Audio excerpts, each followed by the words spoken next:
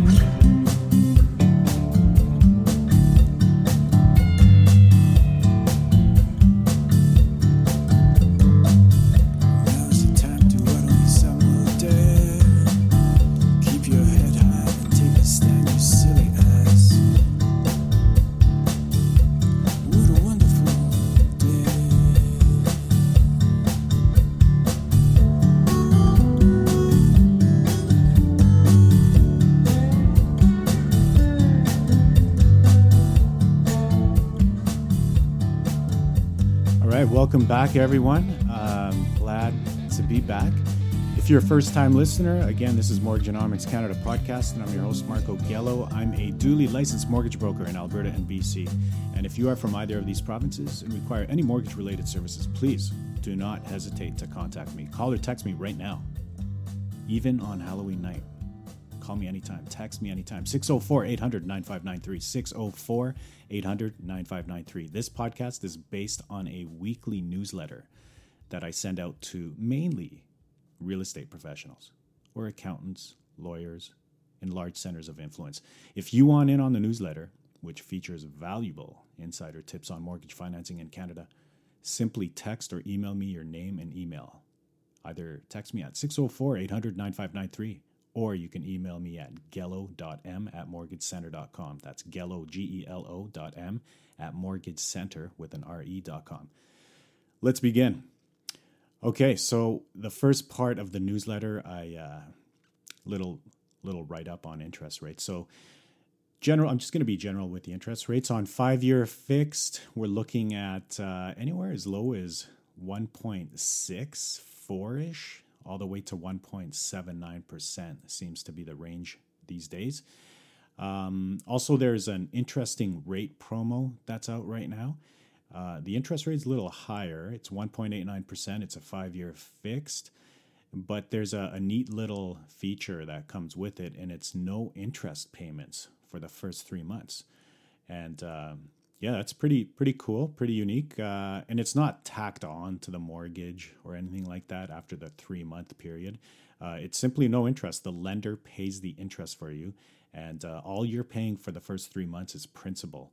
So if you decide to, you could, whatever the difference is, you can accumulate that and lump sum it into the mortgage and get ahead on your mortgage, really get ahead on the mortgage. Or you can just enjoy the lower monthly payment for 3 months. Your choice. What else here? More on interest rate. Last week, I wrote that the Bank of Canada will be discontinuing its purchase of bonds. But they have since renewed their commitment and simply scaled back their commitment from $5 billion in bond purchasing per week to $4 billion. And this basically means continued lower fixed rates. They initially announced last week or a week and a half ago that they were going to discontinue this program, and that kind of introduced a risk that perhaps interest rates might potentially rise. So now with this announcement, you can expect low rates for the unforeseeable future. And I believe, rates, they might creep up or down. I think in either direction it will be marginal, at least for the next year or so. But you never know. You never know how things shake out. Another announcement that came out a couple of days ago is an announcement on the prime rate, the key overnight lending rate in Canada, which in general terms for the consumer level means prime rate. It's currently at 0.25%. So the bank announced as well that Bank of Canada that they're going to maintain that. So 0.25%. And some are speculating that they will continue to do this all the way up to 2023. So cheap money is here to stay, I think, for quite some time. But yeah, like I said, you never know. In between here and 2023, there will be some times where it could spike upwards or come back down, and there's a lot of areas of opportunity that exist in this speculation all the way up until 2023. So be on alert, heads up, and just be aware of that. And one other thing on interest rates, got to be careful here, and it's always, I mean, absolutely, you should always be inquiring for the best rate and searching and all that good stuff. But just be careful that you don't get too fixated on the interest rate, and just be aware of the fine print and the terms and conditions that are associated with some of the ultra low interest rates that you see out there. So, oftentimes I get the call from people and they, hey, Marco, I got this interest rate. It's like super low, and, it's mind blowing. And as I research the interest rate further, you find out in the fine print that there's some pretty dangerous stuff in there in the event that you do have to refinance ahead of your maturity date. Some of these interest rates don't allow you to change mortgages to get out of that mortgage unless you sell your house. So some pretty crazy stuff in these terms and conditions to be aware of. So if you're not sure what you have, give me a call and we can discuss that, as I am quite well versed on all these conditions with the various offers that are out there. You like that? That's my next paragraph sound effect. How to remove a spouse or family member from your mortgage. With the divorce rate in Canada at 50% or whatever, depending on which province you're going to divorce in, this is a common application that comes across my desk. Whether it's a marital breakdown or a family member buyout, this mortgage surgery can be done with virtually any lender in Canada. There's just a couple of key points to be aware of. So let's get to these points. So there's like 5 of them here. Number 1, is there a substantial buyout involved to the other party? If not, the success rate is like pretty much 100%, easy peasy. If there is a buyout, a substantial one, the following points pertain to that. So the next point, loan to value ratio. The loan to value, LTV, will determine whether you proceed as a refinance or a purchase. So if you can refinance up to 80% loan to value and extract the amount needed for your buyout, then this will definitely be the cheapest way to go. This will literally save you thousands of dollars in equity from the hit you would take by incurring a potential CMHC or Genworth premium if you had to go above 80% loan to value. Next point, regardless of your loan to value and whether or not an insurance fee is incurred, you also need to be aware of a break penalty. Okay, if you will be doing this prior to the maturity date of the mortgage. So heads up there.